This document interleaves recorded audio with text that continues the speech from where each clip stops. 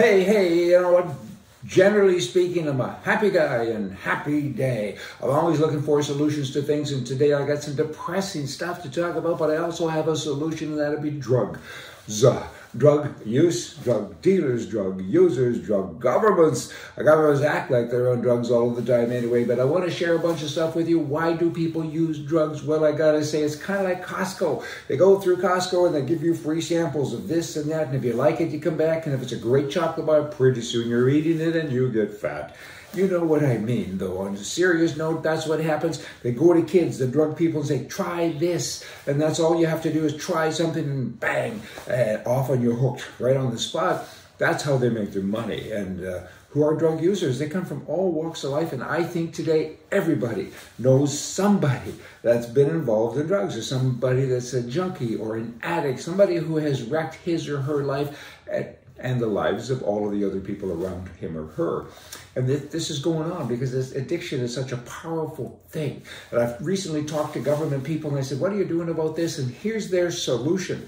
Because that's what this is about today, is a solution. What is the solution? People are dying, people are addicted, people are stealing because they're addicted and doing all these bad things, and so many good people now, or would have been good people, basically are welfare bums because we support them. Because the government's solution is just to build new places, rehab places, halfway places, and give them big, comfortable chairs. They enable them because the percentage, the stats on curing people, they're dismal. All they do is, it's kind of like rape and stuff. If you're raped, we have this system in place for you with big, comfortable chairs, and we'll sit and talk. But we're never going to really go after the person who did it to you. And if we do and catch him, I'm jumping all over, but I'm trying to make a point, and I think you get it, right? That guy will get that much time in jail, and the rest of your life is impacted by that event because there's no justice, right? And that's going on with drugs.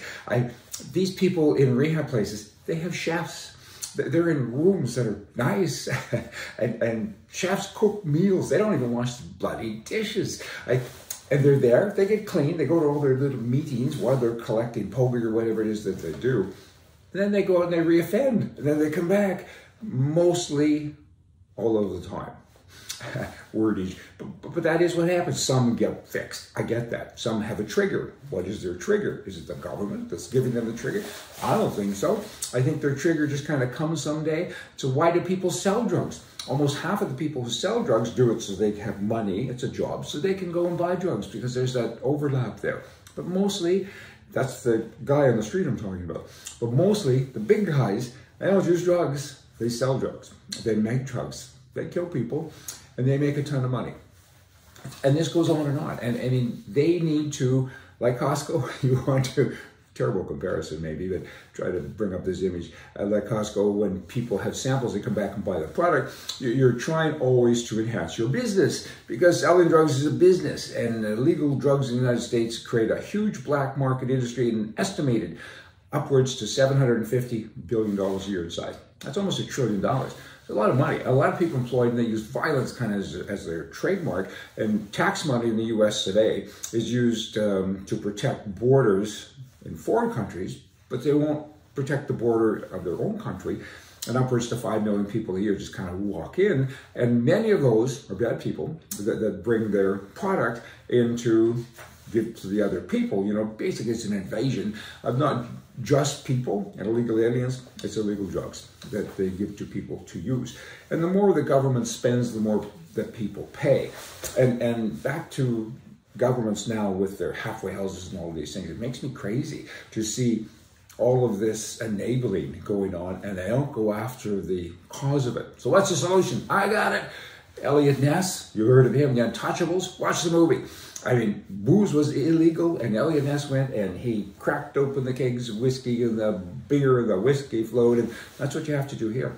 In countries that are now, you know, pacifist almost, I guess, and liberal little girly men, what you need to do is kick it up a notch. You need to go to the guy that's in that expensive halfway house and say, you're here, we're supporting you, give us names of the little guy. And then you go to that little guy and you kick his door down and with a machine gun. You don't kill him unless he's shooting at you, but you wreck his house with bullets. You scare the bejeebers out of him, and then you move down the chain or up the chain, sideways on the chain.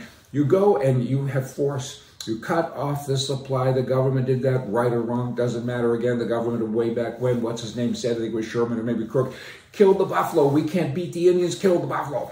Go to the supply chain. You need to do that with drugs, and the governments just don't get it. It's more comfortable chairs for the victims.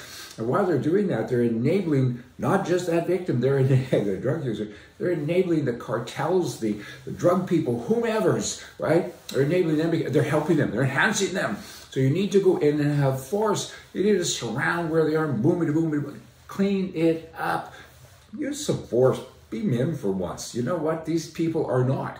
And I remember the old days when men were men and women are glad they were. You can use women too with it, but go after the supply chain. And then when you're helping people, it's better. Right now they got 2-for-1 Tuesdays. I knew a guy, know a guy, recently, he's in rehab. And on his cell phone it says, it's Tuesday, 2-for-1. He had a deal. He just got his welfare check that day. It was a good deal. They went off and started again. Governments, pay bloody attention. I mean, there's this thing going on. It's wrecking people, wrecking lives. Clean it up. And you need a solution, and it ain't more big, comfortable chairs. Hey, see ya.